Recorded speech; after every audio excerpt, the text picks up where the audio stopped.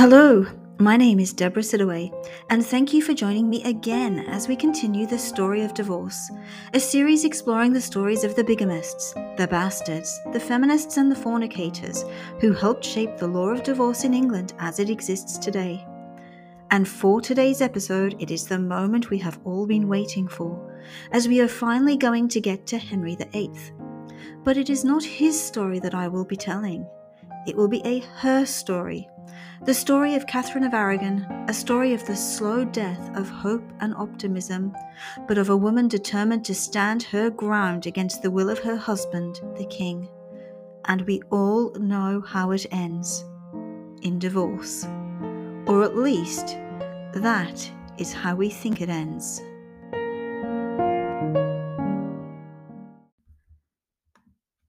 It is generally assumed that Henry VIII obtained the first divorce in England, and that he took England out of the arms of the Catholic Church to do so, establishing himself as the head of the Church of England, all so that he could rid himself of one wife by divorcing her, in order to take another wife, and finally sire the son and the heir to the kingdom that he longed for. We all know that Henry VIII had 6 wives, and we all know their fates. Divorced, beheaded, died, divorced, beheaded, survived.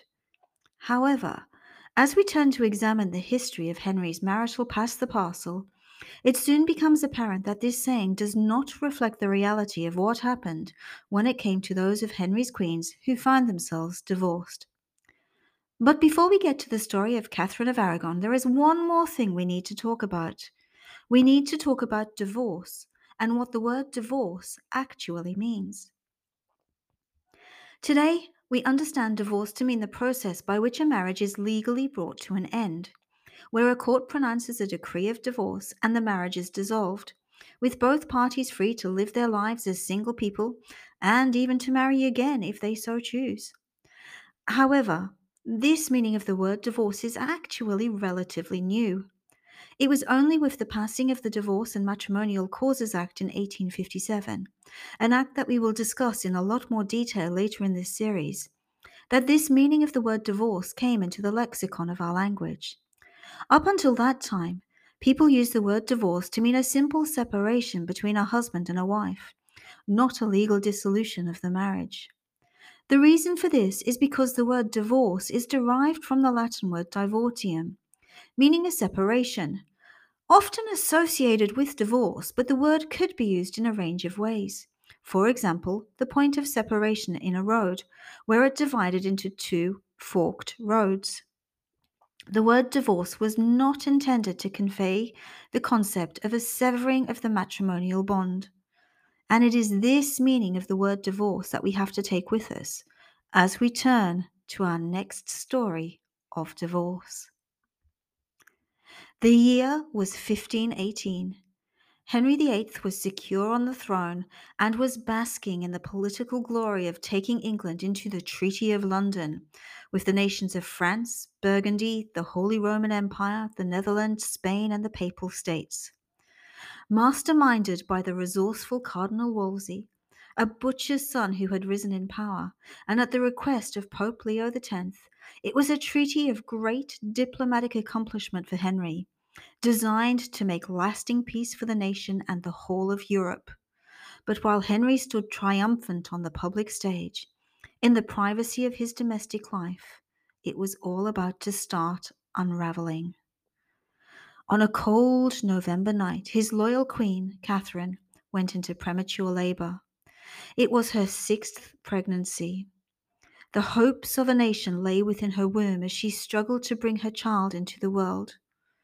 But it was not only this great weight of expectation that had accompanied her into the birthing chamber, but her dread of another pale, still, lifeless child being expelled from her body. Of her 5 previous pregnancies, only one of her children still lived, and that child was only a girl. Catherine needed this child to live. But more than that, she needed this child to be a boy, a son for Henry, a prince for the nation, a man who would one day become king. In the darkness of the birthing chamber, Catherine delivered her child. It was a daughter. The girl was born dead. Catherine felt the all too familiar fingers of black grief clutch at her heart once more. She had failed, again, and as she looked at the still figure of her daughter, she could almost see the curtains closing around her. She was losing hope, just as her husband was losing interest in her. It was not supposed to have played out like this. Catherine, a Spanish princess, was born in 1485. The youngest daughter of King Ferdinand II of Aragon and the formidable Queen Isabella I of Castile, who had spent much of her pregnancy with Catherine in military campaign. Many English dramatizations of the life of Henry VIII tend to portray Catherine as an aging, overweight woman, no longer able to fulfill her womanly function of providing an heir for her husband, stewing in her jealousy and bitterness of the younger women of the king's court. However, in contrast to this image of Catherine as an older, unattractive woman, Catherine, in her youth and early womanhood, was every bit as strikingly beautiful as any of the women of Henry's court. As a young royal in Spain, she was an intelligent, engaging, pretty girl with long dark strawberry blonde hair, bright blue eyes, and as she reached adulthood, she blossomed into a petite but attractive woman. Sir Thomas More once said that in her prime she was a beauty with whom few could compete. She also had an impeccable royal lineage, not only as a princess of Spain, but with her ancestry giving her a legitimate claim to the English throne, independent of her later marriage to Henry VIII. Catherine's ancestral heritage through her mother Isabella linked her with English royalty.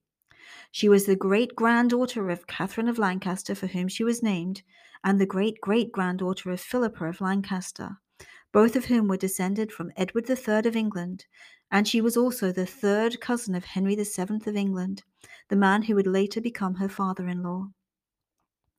This royal lineage on its own made her a desirable bride for a prince of the Tudor house, as the Tudor dynasty had been established by conquest in 1485. It was not so much royal blood that had put the Tudors on the throne, but the spilled blood of their enemies, and the defeat of Richard III bringing with it an end to the dynastic struggle for supremacy that had been at the heart of the War of the Roses. Henry VII had brought peace to the nation by bringing the War of the Roses to an end and marrying the Plantagenet Elizabeth of York. But he could not escape from the fact that he had taken the throne from men that arguably had a better right to it than him. Some of those men had angry Plantagenet blood coursing through their veins, and Henry could not be anything other than aware of the potential treasonous plots to seize back the throne he had taken by force and restore the true Plantagenet line to the throne. Mindful that a marriage of his son to Catherine would bolster the legitimacy of the Tudor claim to the throne, a marriage was arranged to ally the Tudor house with this unquestionably royal princess. But it was not to Henry that the young Spanish royal would be betrothed, but to his older brother, Prince Arthur, the heir to the throne. At the time that the marriage and the Treaty of Alliance was arranged, Catherine was just over 3 years old, the young Prince Arthur only 2. To cement this politically desirable alliance between the infant children, 2 proxy weddings took place where King Ferdinand's ambassador stood in for Catherine to declare on her behalf that she took Arthur for her husband.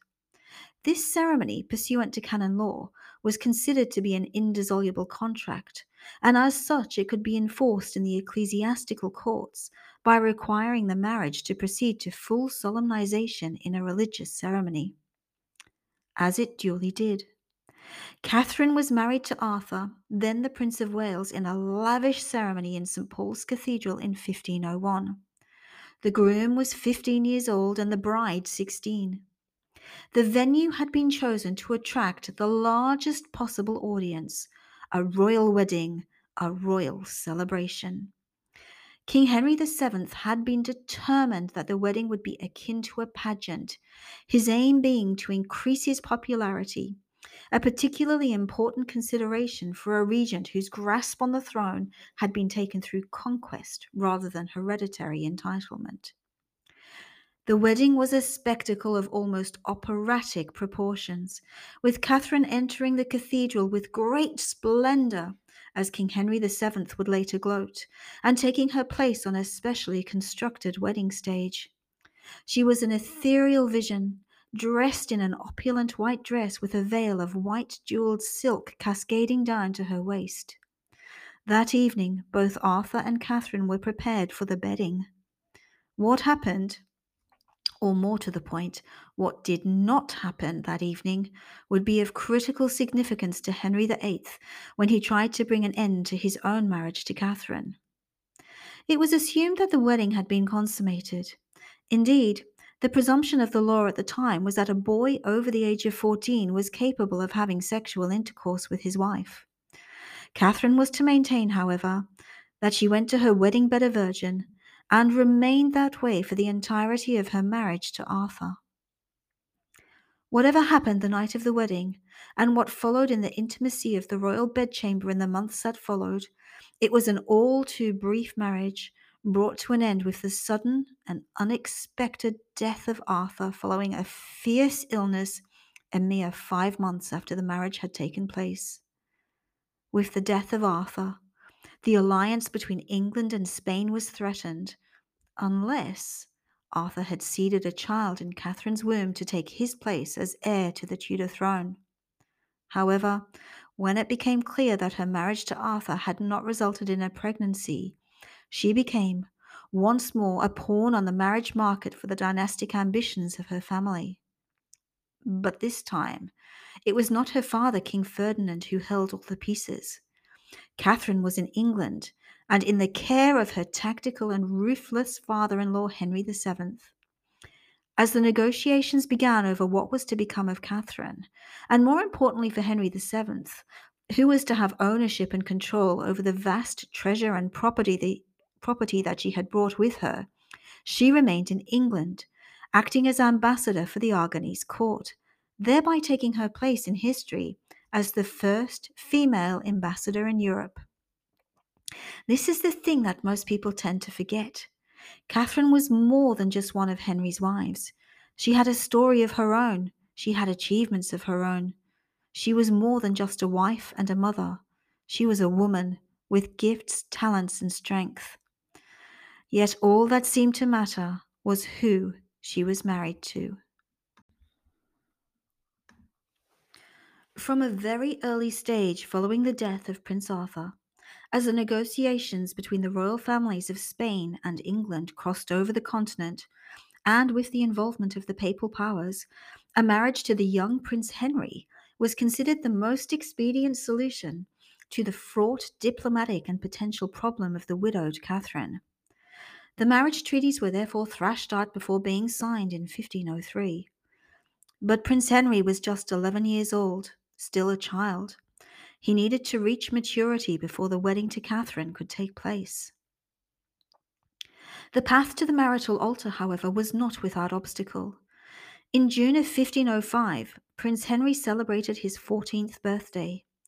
Having reached maturity, he used the occasion to renounce the agreement to marry Catherine in a ceremony before officials of the King's Court and the Church, including the Bishop of Winchester, the Royal Secretary, the King's Chamberlain, and the Archdeacon of Derby, who was considered an expert on matrimonial law. In this ceremony, the young prince declared his opposition to the union, protesting that he was vehemently and utterly opposed to it. He did so at the bidding of his father, who was no longer so entranced by the benefits of an alliance with Spain, particularly since the death of Catherine's mother Isabella, which had reduced Catherine's political worth on the royal marriage market. Neither Catherine nor her family were informed of Henry's rejection of her, and she stayed under the care of Henry VII, while he continued to press for payment of the marriage portion that had been agreed in the marriage treaty, as Ferdinand II had failed to pay. This state of affairs dragged on for some time, with a miserable Catherine unmarried and trapped in England. But with the death of Henry VII in April 1509, everything changed. Henry VIII was now king, and he was a king without an heir. It was imperative that he married to secure the line of succession for the Tudor house. Catherine was married to Henry VIII in June of 1509 in the Queen's Closet in Greenwich. Catherine was 23 years old, with Henry not quite having reached 18. The wedding took place just a few weeks following the death of King Henry VII. With the death of his father, Henry had inherited a stable realm and a treasury in surplus. It was a good time for a wedding to be celebrated. However, while Catherine's wedding to Arthur had been an extravagant public celebration, her wedding to his younger brother was a private, almost clandestine affair, because not only was Catherine a widow, she was also his sister-in-law. In the lead up to the formal wedding ceremony, this posed a problem of biblical proportions for the young king. Leviticus 18:16 provided in no uncertain terms, "Thou shalt not uncover the nakedness of thy brother's wife. It is thy brother's nakedness." In short, if Henry were to take his brother's widow as his wife, it would not only dishonor his brother Arthur, it would, in accordance with Leviticus 18:29, be an abomination. In the eyes of the church, a marriage between Henry and Catherine would amount to incest. These rules against marriage between close relations set down in Leviticus chapter 18 are a consequence of the ideal of marital unity prescribed within the earliest pages of the Old Testament. In Genesis chapter 2 verses 23 and 24, after the creation of Eve from the bone of Adam, Adam says of this new beguiling inhabitant of the Garden of Eden, "This is now bone of my bones and flesh of my flesh. She shall be called woman, because she was taken out of man. Therefore shall a man leave his father and his mother, and shall cleave unto his wife, and they shall be one flesh."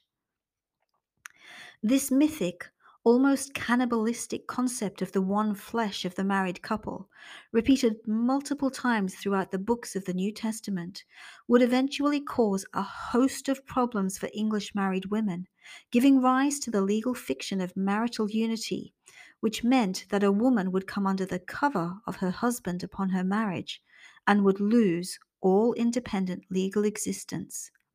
Under this doctrine, known as the doctrine of coverture, the wife would no longer be seen in the eyes of the law, as if Harry Potter's invisibility cloak had been thrown upon her and she could not be seen.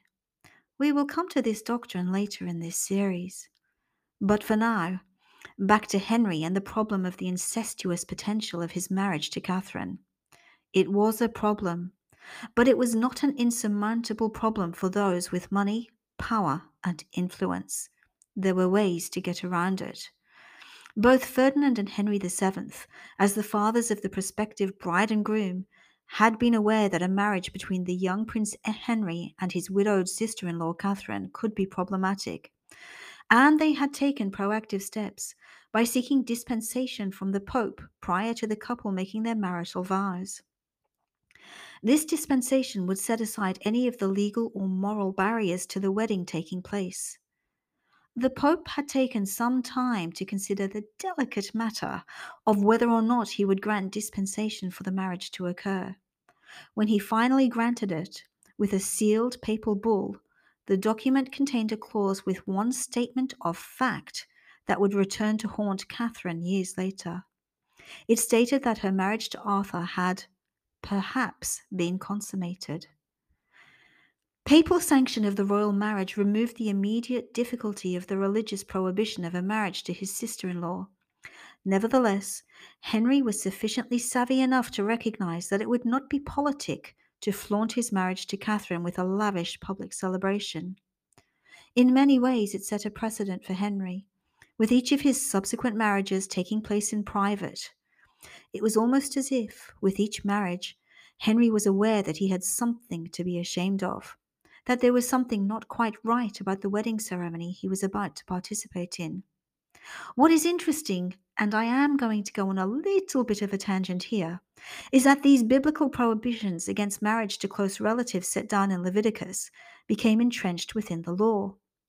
Known as the laws against consanguinity and affinity in marriage, They survived the Reformation.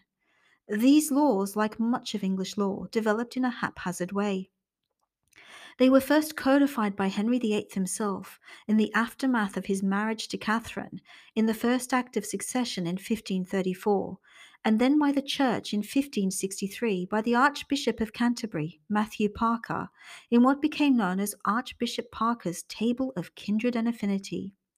And while the Parker Table was never incorporated into any legislation concerning marriage, it effectively governed the matter until 1835, when a statute known as Lord Lyndhurst's Act enshrined the prohibition as law.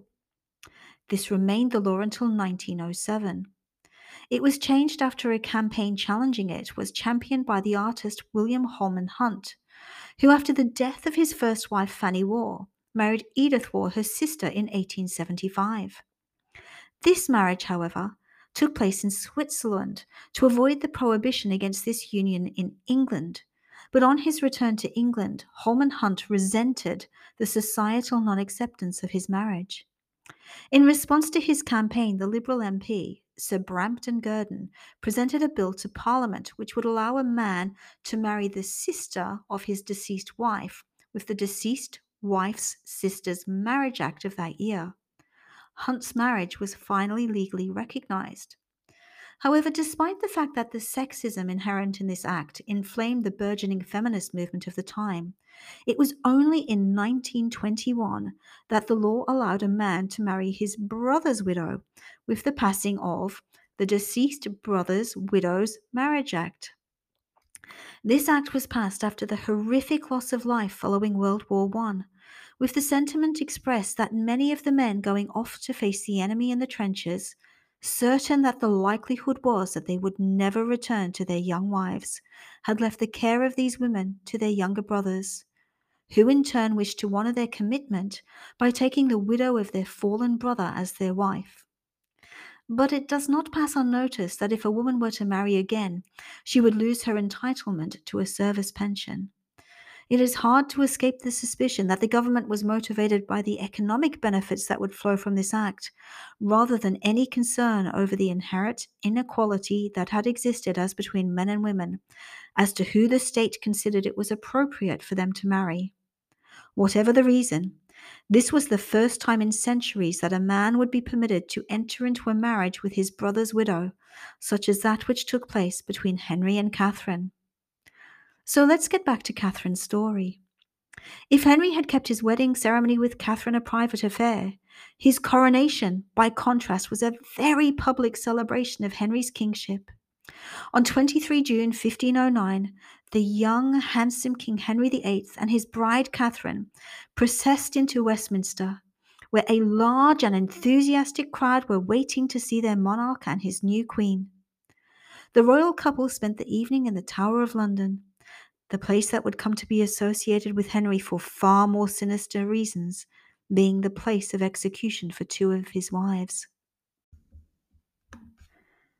It was Sunday, 24 June 1509, Midsummer's Day, a day that had traditionally been celebrated as a day of rite and ritual, a day, according to folklore and superstition, when the dead could travel from the afterworld into the present as the solstice sun rose in the sky.